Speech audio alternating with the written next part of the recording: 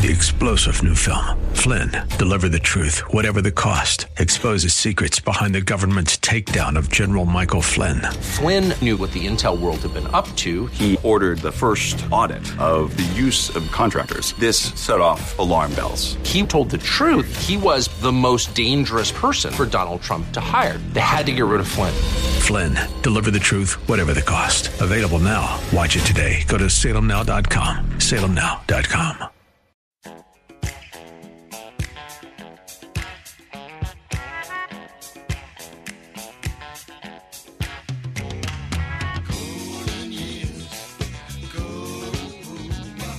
It's Ask the Lawyer with Mike Connors. Got questions concerning elder or estate law? Attorney Mike Connors has the answer. He was recognized in 2012 as one of New York's top lawyers by New York Magazine and brings over 30 years' experience to the table. His office number is 718-238-6500. That's 718-238-6500. Here's Mike Connors. We are gathered here on hallowed ground, horses raised, heads bowed down. We're gathered here on hallowed ground to sing this old way. Welcome to Ask the Lawyer with me, Mike Connors, accompanied by my wife, Beth. Hello, everybody. And also by one of the lawyers in our office, Kelly Decker. Hello. All right, now, for those of you who don't know about this show, the show is in two parts. The first part of the show, we talk about estate planning and elder law. And the idea behind estate planning is to pass assets from one generation to the next, paying the least amount in taxes that we need to pay legally, avoiding going through court, avoiding probate, and as far as elder law is concerned, trying to save assets from nursing home bills. The second part of the show, we talk about history, politics, religion. Tonight, I think we're going to be talking a little bit about international politics. We have our old friend Burgess Owens on to talk about it's Black History Month, so we're going to have our friend Burgess Owens talk about Black history. Then we have Jamie Glasnoff, who's a refugee from the former Soviet Union, who's talking about the new threat to freedom today, the jihadists. But in any event, let's start with estate planning and elder law. And Kelly, do you have an email question to... Yes, I do. You know, we get a lot of recurring questions, and one that keeps coming up is, if I have a trust and most of my assets are in the trust, why do I need a will? Yeah, and that is a question that comes up all the time. And I'm going to start with, the conclusion. Everybody needs a will. You might say, well, wait a minute. All my assets are in a trust. All my assets are joint. The remaining assets are joint. So why do I need a will? Because a will controls only those assets in your name alone when you pass away. And that is true. But there's always something that could pop up. A lot of people own a car. Ordinarily, you're not going to put your car in a trust. Yeah, somebody who has a set of antique cars, we may put them in a trust. But 99% of the people that they own a car, they're not going to have that car in a trust. A will take care of that. That gives the executive the authority to sell that car. You may have things you forget about. There may be a checking account. You might have 99.9% of your assets in a trust, but maybe there's one checking account, $3,000, $4,000, $5,000. Somehow you forgot to put somebody else's name on it. Or sometimes the checking account is joint between husband and wife. Husband dies first. The wife then dies later. And the checking account is in her name alone when she dies. Well, guess what? In that case, it's a lot easier to collect that asset if we have a will than if we don't. Sometimes a will might control the jewelry. If you have jewelry, where does it go? A will controls that. And if nothing else, in your will, you want to appoint an executor that can file your final tax returns, get that tax refund if you need it. Now, yes, if everything is in trust or joint, got somebody else's name on it, a will is not going to cover that much. But there are enough things that happen that the will might control. And, of course, one of the things the will might control is your pet. Very rarely are you going to put a pet in a trust, although we can talk about that on another show. But, if you own a pet, who has control of the pet? Now, usually it's not a major problem. People don't fight over pets in a will. But at the same time, it's nice to have some legal authority, that somebody has the authority to transfer the ownership of a pet. And I know some people say transfer ownership of a pet. A pet is still property under the New York State laws. It's not another person. As my law school professor said, it's not a guy in a furry coat. It's an asset. It's a possession. Beth, do you have any other things that come up sometimes why people need a will? Well, we were talking about weird thing. First, I'm going to stay with pet because Otto. It never really occurred to me how important it was to take care of your animals until we had Otto. So, yes, let's not forget about them. Sometimes something crazy can happen. You can have, you could die in a fire. You could there could be a horrible car accident and lawsuits, and your estate might end up with a whole lot of money from a lawsuit. And if you don't have a will, what happens to it then? Yeah, you want to name the person who's in charge of that lawsuit, which is your executor. Plus, obviously, you want to say where that money from that lawsuit goes. You know, here's the thing. As people get older, you're 70 years old, you're walking down the street, you cross the street, you see a truck coming, you jump back. You're 90 years old, same thing happens. Maybe you're not quite as quick in reaction, and maybe you get hit by that car. Maybe you get hit by that truck, and then there's a lawsuit that lingers after you're gone. A will would take care of that. And, you know, maybe you win the lottery, and I know that seems far-fetched, but it does happen. And, of course, sometimes you may have joint bank accounts between, let's say, husband and wife or son and daughter, and the people pass away together or one after the other. A will would take care of that asset. So everybody should have a will. I'm going to give one story. A woman had a financial planner. She had a lot of investments in annuities and brokerage accounts, and she had all those assets transfer on death. And the financial planner told her, well, you don't need a will because all your assets are transfer on death. She did have a checking account of about $15,000. All right, she dies in her apartment.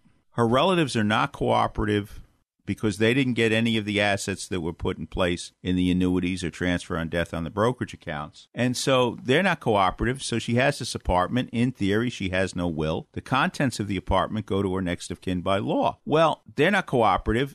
Rent is taken out of her checking account, direct withdrawals, so the rent is being paid. It's a little over $1,000 a month. It wasn't that expensive apartment, but $1,000 a month went to the landlord. Nobody was able to get authority to get into the apartment because, again, the relatives were not cooperative. By the time the public administrator got involved, there was no money left in the checking account. The assets in the apartment, there was some damage done to the apartment. It was just a mess, and it could have been resolved if we had a will, if we had an executor, where we appointed somebody who could take charge of the situation legally. Because, you know, somebody may say, well, I've got everything joint. Wouldn't they let my nephew or niece who's listed on my bank account, wouldn't they appoint him executor? No, they're not going to appoint an executor unless you put it in writing. If you don't have a will, then the administrator of your estate is your next of kin by law. And if the administrator of your estate is not somebody that's friendly to you, who can work with you, it could be a disaster. Or in some cases, it might be the administrator of your estate, you know, wife dies, husband's still alive, but the husband's of advanced age and he can't handle things. He's not competent to be the administrator of the estate. Again, you've got a problem. Everybody should have a will. Yes, in planning your estate, you should have it such that there are no assets in your name alone when you pass away, so your estate doesn't go through court, doesn't go through probate. That's our goal. But it's impossible in some cases to get everything out without going to court. Again, we may have the car, the furniture in the house, a checking account, a check in the mail, a U.S. federal income tax check, even to sign the final return in some cases. Who's going to sign the return? That is why we want an executor. That's why we want a will. Everybody should have a will. Now, again, if you own real estate, and that's going to be another question later, if you have real estate, your real estate should be in a trust. There's no question about that, and we don't want the will to control most of the assets because we don't want most of the assets to be tied up in court. We want it to go directly to the heirs. But it's not a perfect world, and it's almost impossible to get everything in a trust or have joint bank accounts or whatever. So everybody should have a will. Again, that's not your main line of planning. You want your assets in a trust, but everybody should have a will, and I can't stress that enough. Again, thank you for listening to Ask the Lawyer. We're going to take a short break, and we'll have a few more questions at the end of the break. How can I protect my family if something happens to me? What if I need to go to a nursing home? What will happen to our savings, our home? What's the best way to give my home to my kids? Who will help us take care of Grandpa? These and many other questions can be answered with a phone call to Connors & Sullivan, Attorneys at Law, PLLC, 718-238-6500. Mike Connors, one of New York Magazine's top lawyers, has over 30 years of estate planning and elder law experience. Mike and his team of professionals will help you protect your assets from probate, taxes, and nursing home costs so you can have peace of mind knowing you and your family will be taken care of and protected. I'm Mike Connors, founder of Connors & Sullivan. People don't plan to fail, they fail to plan. The time to plan is now. I'm Beth Connors. Call today for a free initial consultation with one of our experienced lawyers. Connors & Sullivan in Brooklyn, Queens, Manhattan, and Staten Island. Call 718-238-6500, 718-238-6500, or ConnorsandSullivan.com. Hi, this is Patrick Wayne. I had the good fortune to be raised by a man of strength and courage, a man of true grit. My father, John Wayne, died of stomach cancer in 1979. And in his characteristic style, he ignored advice to keep his disease quiet and campaigned publicly to encourage preventive treatment. He inspired our family to carry on that mission. And today, the John Wayne Cancer Institute at Providence St. John's Health Center in Santa Monica, California, continues to take bold steps in cancer research. The John Wayne Cancer Institute has developed novel approaches to detect cancer, establishes therapies to boost the immune system to fight what my dad called the big C, and initiated less invasive surgeries. We've made significant advances in treating melanoma and breast cancer. All this has been made possible by my father's legacy of determination and a community of supporters who have helped expand upon that legacy. For more information, visit www.jwcigiving.org. Welcome back to Ask the Lawyer with Mike Connors. Welcome back to Ask the Lawyer with me, Mike Connors, accompanied by my wife, Beth. Hi, we're back. And with us tonight is Kelly Decker, one of the attorneys in our office. Now, each week, Kevin McCullough re-asks a question, basically, that's been emailed from one of our listeners, and he plays it live on his show. So let's turn it over to Kevin McCullough for a minute. Hi, Kevin McCullough, and every week I promise you that Mr. Mike Connors of Connors & Sullivan will answer one of your questions about estate care or elder law. And here we have a question from Manny today, Mike. It says, what happens if I sell property that I've inherited from my parents' estate? And I'm assuming the implication here is what's his tax liabilities? What say you, Mike Connors? Well, usually it's pretty good. So let's say you inherit a property. Let's say there was a house. Your parents paid $50,000 for the house. It's worth $1 million, on the day the survivor of them passed away. Your tax basis in that property then would be the date of death value, $1 million. It's called the stepped-up basis. Assets step up to their date of death value. So if Manny sells that property for $1 million, there's no capital gain, there's no income tax. And, of course, in New York right now, there's no estate death tax under $5,700,000 as of January 1st. So, in effect, he sells the house for $1 million after his closing costs. He puts $1 million in his pocket. So, and that would not be the case if he were to hang on to the property. Well, if he hung on to the property, his tax base is still $1 million. He can depreciate the property from $1 million if it's a rental property. And I'm simplifying the numbers, but basically the first $40,000 of income he received on the property would be, tax-free. So there's a great advantage to holding property until after you're gone. Do it the right way. Make it an inheritance. And, of course, one of the ways you make it an inheritance is putting it through a trust agreement. But that way, usually the kids can sell the property tax-free. Yeah. No, that's a great bit of help. And, friends, maybe you've got other questions that you feel like you just need some expertise on. Connors & Sullivan are the only ones I would ever turn to, and I want you to check them out. 718-238-6500. That's 718-238-6500. 5 offices across the boroughs. 718-238-6500. You can also send a question to askmikeconnors@gmail.com. And listen to Mike every Saturday morning at 8 on AM 570 The Mission, and Sunday mornings at 11 on AM 970, The Answer. Mike Connors, thanks so much. Thank you, Kevin. Thank you, Kevin. And, of course, each week you can hear Kevin McCullough ask those questions on his Thursday show at 5 o'clock p.m. Now, you can hear Kevin McCullough on 970 The Answer Monday through Friday from 5 to 6. And, of course, he does the show with John Catsimatidis on Wednesdays. And you can also hear him on 570 The Mission from Monday to Fridays at 3 o'clock. So, Kevin McCullough, Monday through Friday, 970 The Mission at 3 o'clock, 970 The Answer, Monday through Friday at 5 o'clock. Now, Kelly, you have another question there, but before we get into the question, can you tell us a little bit about yourself? Like, where did you grow up? Where did you go to law school? Absolutely. Well, I'm originally from Fort Lauderdale, Florida, born and raised.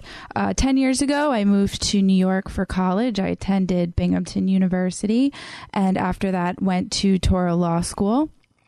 Up to now, I've been practicing law for about 2 years. And prior to coming to Connors & Sullivan, specializing in tax matters, bankruptcy, as well as estate proceedings in surrogates court and estate planning, which I have the opportunity to hone in and specialize now at Connors & Sullivan. Okay, and where do you live? Right now, I am in Brooklyn, in Bay Ridge. more times than not, you're in the Bay Ridge office. Absolutely. Most of the time I am here in the Brooklyn office. Okay. And for those of you who don't know, again, we play it all the time, but we have offices in Bay Ridge, Brooklyn, Staten Island, Middle Village, Queens, Bayside, Queens, and Manhattan. And if you want to schedule an appointment at any one of our offices, give us a call at 718-238-6500, 718-238-6500. Kelly, do you have another question? Yes, I do. The second question is, I did a will I downloaded off the internet. Is this good? Is this okay? And the answer is a very big maybe, depending on the circumstances. A will is not just a writing where you fill out the form, and if you fill out the form, it's good. A will is a writing witnessed by two people who are willing to testify in court that they witnessed a will. And, of course, one of the big problems we have, if let's say you download the will off the internet, who are the witnesses?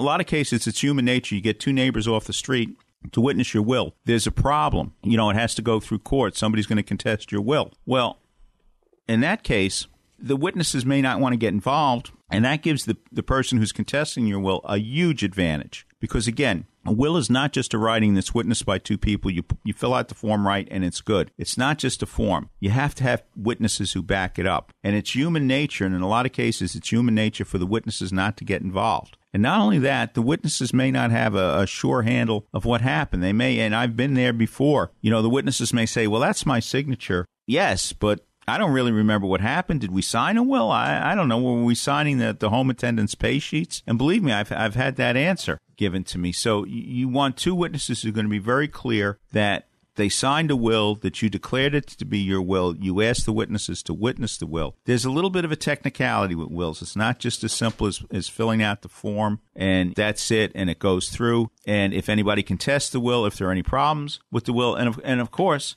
a lot of times the forms, there are a lot of things that are a little hazy about them. They're not completely filled out. There could be problems. And, of course, when you're filling out a will, are there any tax consequences to what you're doing? Are you appointing a guardian for a minor child? There's so many factors that come in. Like, why would you want to save a few $100s? You do a will, and then maybe you don't have the proper guardian for your child, or maybe it doesn't go through court because you filled out the form wrong, or because the witnesses are not willing to testify. If you're going to do your planning right, do it in the correct manner. If you want to see us at Connors and Sullivan, please do so, but do not download a will off the internet. Yeah, if you're single and you got no assets and you got no kids, maybe that will be okay. But for the most part, please don't gamble with your children's future. Don't gamble with your assets. Do it in the right way. Now, we're going to take a short break, and we're going to be listening to Burgess Owens. Thank you for listening to Ask the Lawyer with me, Mike Connors. If you're a homeowner age 62 or older and are finding it hard to pay off debt, or how about enjoying your retirement years with less stress? A government-insured reverse mortgage may be the answer, or might be the perfect solution for you and your family. Hi, this is Frank Melia, a certified mortgage planner. I've been a mortgage specialist for over 20 years, and I've helped countless homeowners all over the tri-state area tap into a little or a lot of their home equity so they can use it right now. This past October, the federal government made changes to the reverse mortgage loan program. Give me a call now so our office can show you how these changes affect how much money you receive and how the annual mortgage insurance costs have decreased. My job is to help you find the best solutions for your retirement goals. I do this by educating homeowners with straightforward information and answers. It's free to call and speak with me, Frank Melia, to determine if this FHA program might be able to help you and your loved ones now. Call and speak with me right now. I'll answer your questions and help you decide if a reverse mortgage is right for you and your family. Make the call now, 888-943-2646, or try me on the internet at www.quanticbank.com/F-Melia. Once again, call 888-943-2646, and you could be on your way to a stress-free retirement. Frank Melia, NMLS number 62591. All loans provided by Quantic Bank, NMLS number 403503. I think I just found myself believing that I didn't need God. I just had everything under control, and church was actually a burden to me. I might have gone to church, at Christmas time, gradually quit going. No, I didn't take my faith seriously, which probably means I never really got it to begin with. You can have a beautiful car, a big fancy home, but if you don't have Christ in your life, there's an emptiness that's there. We are enslaved to power or to greed or to wealth or to lust, especially as a man. But there's a true freedom to not be enslaved, but to attach ourselves to God and to be free. Thank God I'm home. Now that I'm back in the Catholic Church, I'm a new person. I love it. There's peace in our home that we didn't have before. You're coming home to a Catholic family where people today just embrace you. If you've been away from the Catholic Church for whatever reason, we invite you to take another look. Visit CatholicsComeHome.org today. Time now for Connor's Corner, where Mike takes a closer look at topics like history, politics, religion, and more. Here's Mike. Welcome to the Connor's Corner segment of Ask the Lawyer. With us right now is an old friend of the show, NFL player Burgess Owens. He played for the Jets for a number of years and then won his Super Bowl ring with the Oakland Raiders. And he's been talking to us about football, but also about history. And Burgess, you have a lot of observations about the history of African Americans in the United States. And I think you have said, and I know you've said, that it's been distorted over the years. Can you give us your impression of black history from, let's say, after the Civil War into the early 1900s? Absolutely. And let me just say this. I had a book that just came out recently that really highlights this. It's called Why I Stand, From Freedom to the Killing Fields of Socialism.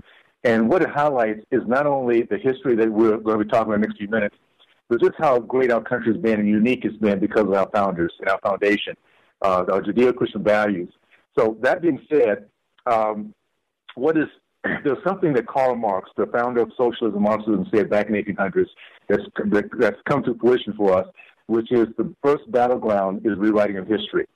If people are able to rewrite, to delete our history, not only are we no longer proud of our past, we lose our vision for the future. And that's what's happened today. There are many Americans today that actually look down on the black race. They think it's compassion. They don't think that we can overcome the oppressive, much stronger white race because they have no idea not only what our history is all about, but the success that any culture that comes to this country has if they adhere to the principles that make our country great, which is freedom, opportunity, and the ability to dream big. 50 years after Civil War, 1905, I'll keep that date in mind, 1905, there's a little college down in Alabama called Tuskegee Institute, started by an ex-slave, Booker T. Washington, in 1885. And by 1905, that little college was producing more self-made millionaires than Harvard, Yale, and Princeton combined. We can talk about the first self-made female millionaire in this country, was a black lady, Madam C.J. Walker. We can talk about the first traffic light, or we can talk about the success of the black community as I was growing up. The 40s, 50s, and 60s, it was the black community that led our entire nation in terms of the commitment to men to marriage, the percentage of those entering the middle class, the percentage of those committed to education, and also the percentage of entrepreneurs, over 40%. Now, those things are not taught today, because if they were, then we would realize that, first of all, putting down our race as one that cannot not overcome white privilege would be the greatest insult, not only to those within my race, but they would recognize that those saying it are true racists. So, at the end of the day, we need to learn our education, guys. We need to learn our history. Education is a key cornerstone to a free country. Thomas Jefferson said, ignorant and free can never be, and that is so true. And you look at every community where there's misery that the Democratic Party has put in place is because that community first has been made ignorant of our history, of their potential, and the opportunity to work their way and dream their way out of any obstacle, to say the least. Now, earlier, in Why I Stand, obviously you were talking a little bit about the national anthem. Fortunately, that controversy seems to have disappeared. Well, you would think so. You have to understand what we're up against. You see, we're truly in the fight for the heart and soul of our nation. We have within our very foundation something that no other country has ever done. We began our nation with Judeo-Christian values. No matter how we worship and we believe in this country, have input for our history, that there's a God in heaven that blesses us as we do the right things. We're fighting against socialists, Marxists, and atheists. And they come in all different sizes and forms, but it's always through stealth. So yes, we're now no longer seeing the obvious demeaning and distraction of kneeling for the flag. But behind the curtains, you see something else. You see a marketing arm, Nike, that is now producing and pushing out around this country, around the world, a Marxist. Kaepernick is now the face of Nike. You see the NFL, which is led by socialist liberals, and behind the curtain, they're supporting social justice programs, over $90 million paid out last year to programs that have nothing to do with the black community, but has all to do with socialist activism, and Dream Corp being one of them. So, yes, it appears that we now have gotten past it, but the message around the world that our country, that the NFL has been able to push out, and I talk about this in an entire chapter in my book, so I know it's kind of a short message right now. I really do hope people take the time not only to understand the history of our nation and how the socialists have ingrained themselves within our community, destroyed it, but also with the companies, the globalist companies like NFL, what they're really doing for us. And the fact that the idea of use, abuse, and discard has been something they've done for every people, every culture, every group that trusts them. They go through the same process. And unfortunately, the NFL fans, I don't care how patriotic you might be or how much you believe in the NFL brand, we've been used, abused, and discarded as they now reach out to their global reach. So, again, a lot more to explain in that one chapter I have on that, but I hope everybody gets a chance to pick it up and read it. Now, I saw an article where you said that the black elitists are letting down the black community. Can you elaborate on that? Absolutely. Again, an entire chapter on this. The NAACP, National Association for the Advancement of Colored People, which has been actually the worst thing that's happened to our race. It was started back in 1910. It was not started by colored people.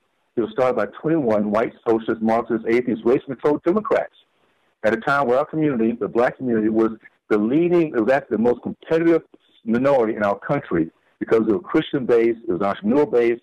It had an attitude very simply this: we're not going to command your respect. We're not going to demand your respect. We're going to command it, and we command it by winning, by going out there and competing, and through meritocracy, showing that we are as good or better as anybody else out there that put their action into work. That's the community that we were part of when the NAACP came out. The NAACP has been responsible, and the black elitists, by the way, that are now part of it, have been responsible for more death, more hopelessness than all the white supremacists combined throughout our history. And you think about the KKK, which we hear about all the time. In their history, they lynched for over 4,000, about 4,300 people. 1,300, by the way, were white Republicans.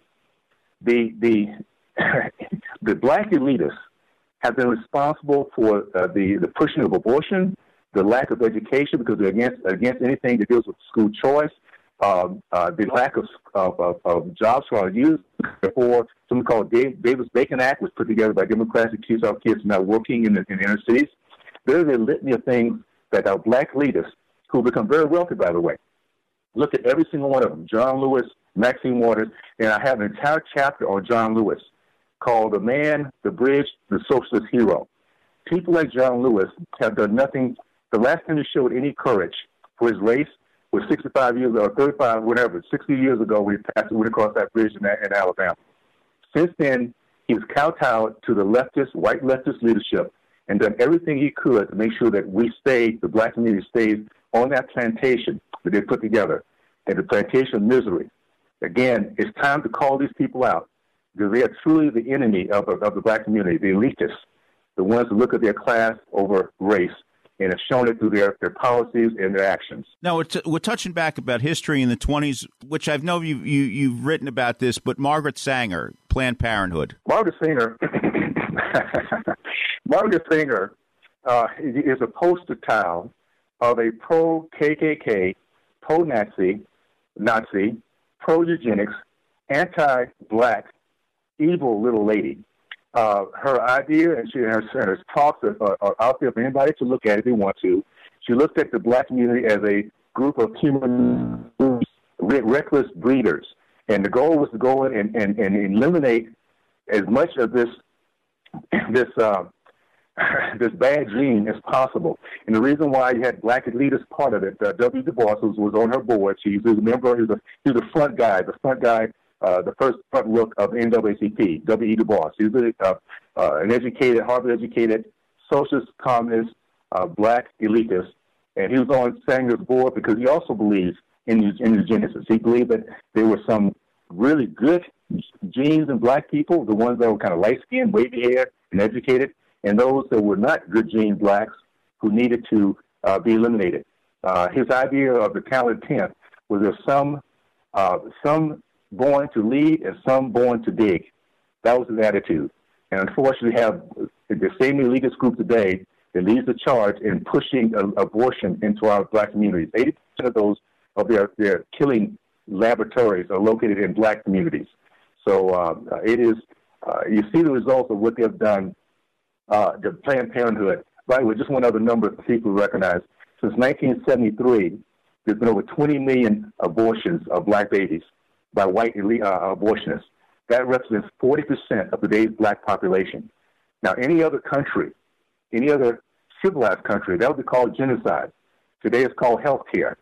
And those poor black mothers who are the dreams of understanding motherhood, of nurturing, that's been stolen from them is because they have been trained to think there's no big deal to kill their own kids. And we need to get past that and recognize what evil is what it is. It's an evil because it started with an evil little lady called Margaret Sanger. Yeah, and I think enough people don't realize she was a pure racist of the worst kind. Of the worst kind.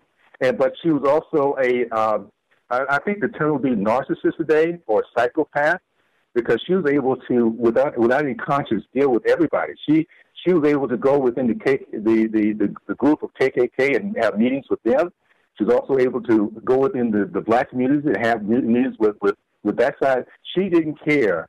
She was able to position herself to be attractive to anyone who listened to her. A true black widow spider. Very evil lady. And unfortunately, the seed of that evil is still today being pushed out.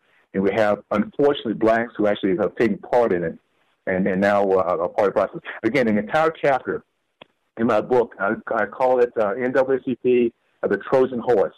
And I think you'll find it very interesting and insightful. And the facts are there that this lady was evil, and we have a group of black people that are been just as that have been more detrimental to the black race than any other white supremacists could have ever been. What they've done in terms of destruction and hopelessness. Can you mention to the audience, I know of the 2 books you've authored. Can you mention each one of those books so, that maybe they can look it up on Amazon and get a copy? Absolutely. And I think you'll find that both a good read. The first one was Liberalism, or How to Turn Good Men into Whiners, Weedies, and Wimps.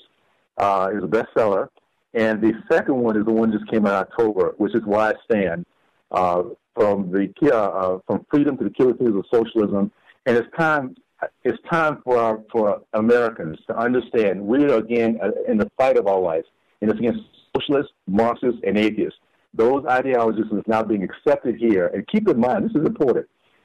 People do not rush to socialist countries; they run from them, because at the end of the day, you have these nice, smiley people with big teeth smiling at us.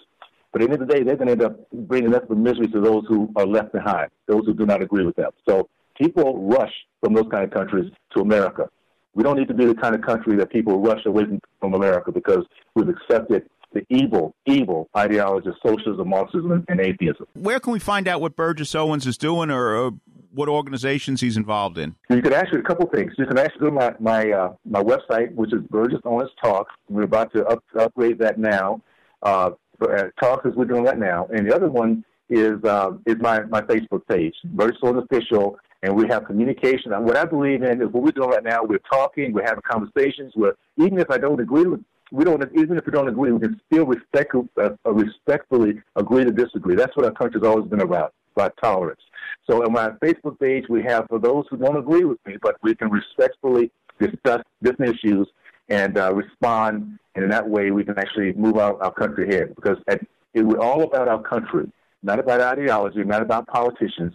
It's about our nation moving forward and giving everyone the opportunity to have freedom and dream big. Burgess Owens, God bless you. Good luck with your work. Thank you so much. I appreciate it. And let's do this again. We will. Always when I catch with you guys. Whether you need help with drafting a will or trust, power of attorney, healthcare proxy, living will, or protecting your assets from nursing home costs, Connors and Sullivan's goal is always the protection of your rights and interests. The professionals at Connors and Sullivan have been helping people like you plan their estates and protect their families for over 30 years. I'm Mike Connors. Come to our office for a free initial consultation. Talk with me or one of our experienced attorneys to see how we can help you protect your family, your assets, and your legacy. There is no one strategy that fits everyone, but the biggest mistake when it comes to estate planning is no planning at all. Call Connors and Sullivan, attorneys at law, today to schedule a free initial consultation with an attorney at any of their convenient locations in Brooklyn, Midtown Manhattan, Queens, and Staten Island. 718-238-6500. That's 718-238-6500, or visit their website,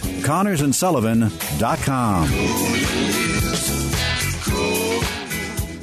Do you have somewhere to sleep? Did you eat today? Are you making ends meet? For thousands of New Yorkers, the answer is no. For children and youth, adults, seniors, people struggling with addiction or mental illness, and for the isolated, Catholic Charities of Brooklyn and Queens is there. With 160 programs and more than 4,500 units of affordable housing, Catholic Charities is one of the largest multi-service charitable organizations in the nation. We help change lives and build communities. If you or someone you know needs assistance, call 718-722-6001 or visit ccbq.org.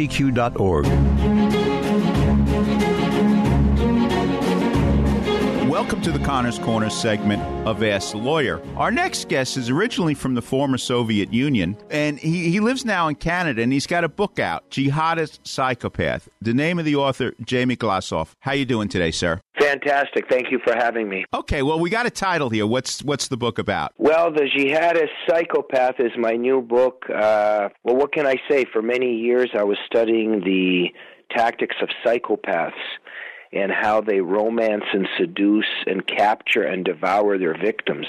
And I was, as I was studying all the step-by-step tactics, and I'm talking about every step, and then at the same time, because I'm dedicated to the defense of our free societies and of America and of the Western civilization, I began to see that in terms of Islamization and how jihad and stealth jihad are taking over us, I began to see that it's exactly the same step-by-step process. So I'll just give one quick example, for instance. There's a romance stage, there's a seduction stage, but then when the psychopath gets his claws into you, he does different things with his victims. For instance, when the psychopath punches his victim in the face, within about 30 seconds, the victim is apologizing because the psychopath is pouting and sulking like he's the victim. If you look at the jihadist attacks today, it's very, very clear that after every single jihadist attack, within about 30 minutes, the West is apologizing for being Islamophobic and that it's going to do better and trying to accommodate the members of the religion of peace, etc., etc. So something very pathological is happening. Now you know the standard spiel, Islam is a religion of peace and we're the bad guys. Where did that come from, and what do you have to say about it? Well, this is exactly what I'm narrowing in on and exactly the question to ask and to answer, because there's a Stockholm Syndrome going on. So this is a very complicated problem with many layers, because on the one hand, the people who are under siege and being abused also, in most cases, want to be deceived and try to rationalize that what we're facing is not really a threat and that we have to change. But there's also a lot of propaganda going on. And so the left, as well as the Islamic supremacists, they're trying to brainwash our society with this, that, it's just the extremists, and, these people just need jobs, and there's climate change going on, and we just have to fix a little bit of here and this, give a few hugs, give up some land over here, give some money over here, and then everything will be okay.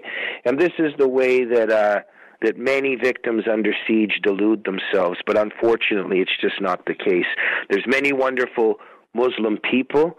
There's many peaceful Muslims. They go by the label Muslim. They were born into that environment. They had no control over what and who they became. They might not follow Sharia. They might not follow jihad. But Islam is Islam, and Muslims are not larger than Islam. The problem is the ideology of Islam and the devout Muslims who follow it. That's the key. You know, why are we in a position sometimes when something outrageous happens, there's not a lot of outrage in the Islamic community? Well, that's a great question, because if the standard mantra of the left and also of the Islamic supremacists, when they're trying to give this argument that, it's just the minority. Well, where are the protests in the street of all, for instance, where are all the Muslims protesting, trying to support Asia Bibi, that poor Christian girl that's been sitting in jail in Pakistan for 8 years? Where are all the peaceful, moderate Muslims arguing and protesting on their behalf? So this is exactly it. So I would say this. I would say that many followers of the quote-unquote religion of peace quietly and silently, unfortunately and tragically, support a lot of what is happening in terms of the mandates of jihad and Sharia, because it's in their texts. There's also a lot of fear, because they're very afraid, because we know what Islamic blasphemy laws, we know about Islamic apostasy laws, and so it's a violent religion that punishes not just the unfaithful, but also the faithful for going against the religion. So it's a totalitarian cult, and people are also very afraid. Now, you just mentioned, you're talking about blasphemy. The poor woman that was in Pakistan in jail. Can you explain that story to listeners? Because I think most of us don't really know the story. Well, thank you. Thank you for asking that. And you would think that with all the women's marches right now, and, they really care about women, you would think that this, if you care about women so much, you would think that maybe they would have placards of Asia Bibi, that, Kathy Griffin and Chelsea Handler and Rosie O'Donnell, there's so much for women. You would think that they would be standing up for her, but not one word. So it really shows what the left is really all about. In any case, Asia Bibi is a Christian woman in Pakistan who had the audacity of picking up a cup and touching it to drink some water. But you see, she's a kafir, she's a kufr. There's different ways of saying that term, and that means an unbeliever. And the Muslim women that were there were outraged that a dirty, filthy non-Muslim had touched that cup, and they had reprimanded her for it. And the events that subsequently happened is they began to accuse her and tell her that she should be Muslim, and we don't know all the circumstances, but Asia tried to defend her faith and says, to say, I believe in Jesus Christ, etc. And in that dynamic, she was accused of blasphemy, which is very serious in Islam. That's a death penalty or year or life in prison. And she ended up being jailed, and she's been in jail for 8 years for the crime of quote-unquote blasphemy, and millions of Muslims are rioting in the streets wanting her blood. And, you got to ask, what does this say about Islam? Where are the quote-unquote moderate Muslims who should be supporting her and opposing this kind of monstrosity? Where are our leaders? Where are the leaders of the Women's March? This is just an atrocity, because every single human being that's dedicated to women's rights, to human rights, should be screaming from the rooftops right now in defense of Asia Bibi. But it's hardly a story that's making the headlines. Well, absolutely, because the left controls our culture. The left controls our boundaries of discourse. I've written about this in my book, United in Hate. David Horowitz has documented this in his book on Holy Alliance. And, so Don Lemon, Anderson Cooper, Rachel Maddow, New York Times, Washington Post, the establishment media, they're quiet on this, and this is what I dedicate my book to. There is a surrender going on right now in the West, and what's happening is jihad denial. There's a denial about the enemy we face. There's a denial about what motivates and inspires our enemy. And you see, for the left, it's very important to deny this, you see, because leftists want to destroy this society. They're at war with the democratic capitalist society.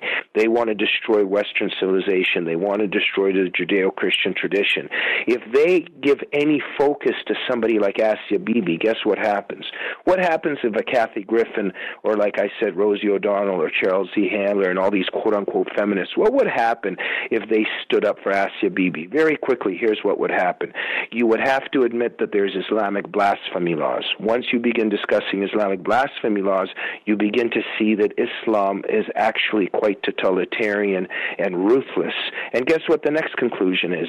That our society is superior, that our society is more humane, and that our society is worth defending and protecting. See, they can't make that step because they want to destroy this society. So the victims of adversarial ideologies and movements like Islam have to be ignored and pushed into invisibility. You know, you brought up something from the past, Stockholm Syndrome. What is that? In the simplest term, Stockholm Syndrome is identifying with your abuser and defending your abuser. And this often happens to human beings that are victims and who are under siege of a totalitarian and ruthless force. And so there's also something called the Oslo Syndrome, which Kenneth Levin has written about, and that's the Israelis who were looking at the facts of Oslo right in the face, and the facts were telling them that the Palestinian world and that the Islamic world hates you and we want to kill you. And yet somewhere many left-wing Israelis, they had convinced themselves that somehow Oslo would work. And it's connected obviously to things that we know, like, let's say, battered woman syndrome, where the poor woman thinks that if she just makes the spaghetti just a little bit better the next time, that the batter will not be as abusive. There's different layers of this in different there's political and personal, etc. But that's what we're suffering today, and I show that in my book and documented that the more abuse we're receiving, and as jihad increases and escalates, the more excuses we're trying to make. I mean, just even look under the Obama administration, where they were going on and on about how this is about jobs and about climate change. It's just going on and on. It's the denial. What can we do? Obviously, read your book, but what can we do? What can the American public or the Western public, what can we do to help change the situation? Well, I would start with this. I would start as a Christian by saying that I'd like to thank the Lord Jesus Christ for Donald Trump. Because as a person who has studied what Islam is doing to us and our surrender, he has been a providential godsend in terms of certain things he has begun to do. So just even to begin with, what is the most important thing when you have an enemy? And Sun Tzu taught us, know thy enemy. In order to know an enemy, you have to label an enemy. How could we possibly defend ourselves from an enemy if we've got a blindfold on and don't even know him or can label him? Here's the key. During the Obama administration, we were unable to make a threat assessment. And I think we all remember that, whether it was Eric Holder or John Brennan or Obama, et cetera, they took the words radical Islam and jihad and all of those references to Islam out of our intelligence agency manuals and training manuals and out of the dialogue, etc. And so therefore, Boston Marathon Massacre, Orlando, San Bernardino, all those jihadist attacks back in Fort Hood, etc., those could have easily been prevented if we could have made a threat assessment, if the FBI and CIA could have asked the right questions and pursued the right leads. We were unable to do that. And so Donald Trump has started saying those words, Islam, radical Islam, etc., etc. So that's where we begin, is to make a threat assessment, because once we make a threat assessment, we can protect ourselves from the threat. And so Donald Trump has shown, just even on that one level, of how he's taking care of America and American lives. Jamie Glassoff, thank you for writing Jihadist Psychopath. Thank you for trying to change the culture. I really appreciate it. As you said earlier when you introduced me that I come from the Soviet Union as a kid, I fell in love with the United States the moment I arrived in the U.S. We ended up moving up to Canada, but I'll never forget arriving in New York City even as a little kid, because when you smell the oxygen of freedom, even as a child, you fall in love with freedom. So I love the United States, and I've dedicated my life to honoring this country and to defending it. Thank you very much. Thank you. Welcome back to Ask the Lawyer with me, Mike Connors, accompanied by my wife, Beth. Hi, everybody. And Kelly Decker, one of our attorneys. Kelly, I know you mentioned you were a Giant fan, so you don't remember anything about Burgess Owens. He's probably too old for you anyway. My fiance would be very upset with me, but no, I don't know enough about football. Okay. Well, you mentioned you were a Giant fan, so I think in the next few weeks, we're going to have former Giants Hall of Fame quarterback Fran Tarkenton on again. He's been on the show before. Mm-hmm. And Chris Cordani, do you know what Fran Tarkenton's going to be talking about? He has a new book about elder financial abuse. We're going to be talking about that. The guy's worth $50 million. He's worried about financial abuse? Well, he's trying to help other people. That's a nice thing to do. Okay. No, he's a good interview. He's a very intelligent man. A Hall of Fame quarterback who played for the Minnesota Vikings. And well, I think we ought to find out what he thinks about referee abuse. Okay. Well, I talked to Burgess Owens before he came on today, okay. And he said he didn't see the play, so he has no comment. Okay. Please talk to Fran Tarkenton about it, because I'm just crushed. I'm crushed. Okay. Well, got to get over referee abuse. It's going to be very hard. It's going to be very hard. Now, again, I don't know. Facebook. Our Facebook likes are going up quite a bit. I really don't know why. But how does somebody get to like us on Facebook? That's easy. And by the way, you're a likable guy, Mike. That's why the Facebook likes are going way up. I didn't think so. The show content, people love it. And they're listening and they're saying, hey, how do I like this page? Go to the page. It's on Facebook. It's Ask the Lawyer with Mike Connors. There'll be a little section that says like with maybe it has a thumbs up or not. I don't know. But it says like page. Like that, and it'll say liked, and you liked the page. Also, don't forget, we have a lot of the classic interviews on the YouTube channel, the Ask the Lawyer with Mike Connors and Connors Corner YouTube channel. You can get highlights of that on the Facebook page as well. Okay, now did Dick Morris, did that get on yet, the last interview with Dick Morris? Yes, as a matter of fact, it did, and he has a lot of juicy stuff, so you really want to check that out. You know, like if Dick Morris, for those of you who don't know, was campaign manager for Bill Clinton in 1992 and 1996. Knew him from as governor of Arkansas, and so he has some nice stories about Bill and Hillary and their days in Arkansas and after in the White House. Inside scoop. Right. Speaking of the Super Bowl weekend, there might even be a tackle in one of those stories. Yes, right. Where Bill Clinton tackled Good thing Dick Morris in the hallway. I wonder who the ref was. I don't know. Is Hillary the referee? Hillary was the referee on that one. Hillary broke up the fight. So Dick Morris, and you know, one of my personal interviews too, I think was Paul Weiss and his experiences in Vietnam, because he has a different take than a lot of other people who talk about their experiences in Vietnam. So he has an interesting take on napalm. Yeah, he had an interesting take on napalm. He had an interesting take on his group of guys that were under him, who he, like you said, they were a very good group of guys. They like to kill people. But catch that interview, Paul Weiss. We'll be back next week, same times. Thank you for listening to Ask the Lawyer. Enjoy the rest of the weekend. Bye-bye, everybody.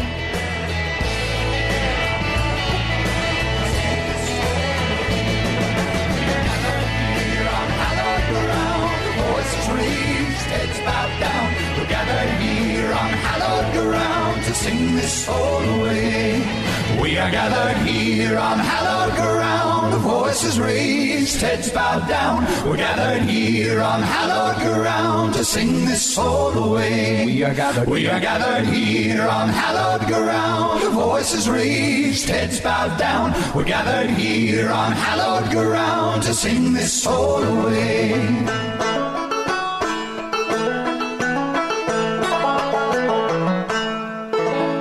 How can I protect my family if something happens to me? What if I need to go to a nursing home? What will happen to our savings, our home? What's the best way to give my home to my kids? Who will help us take care of Grandpa?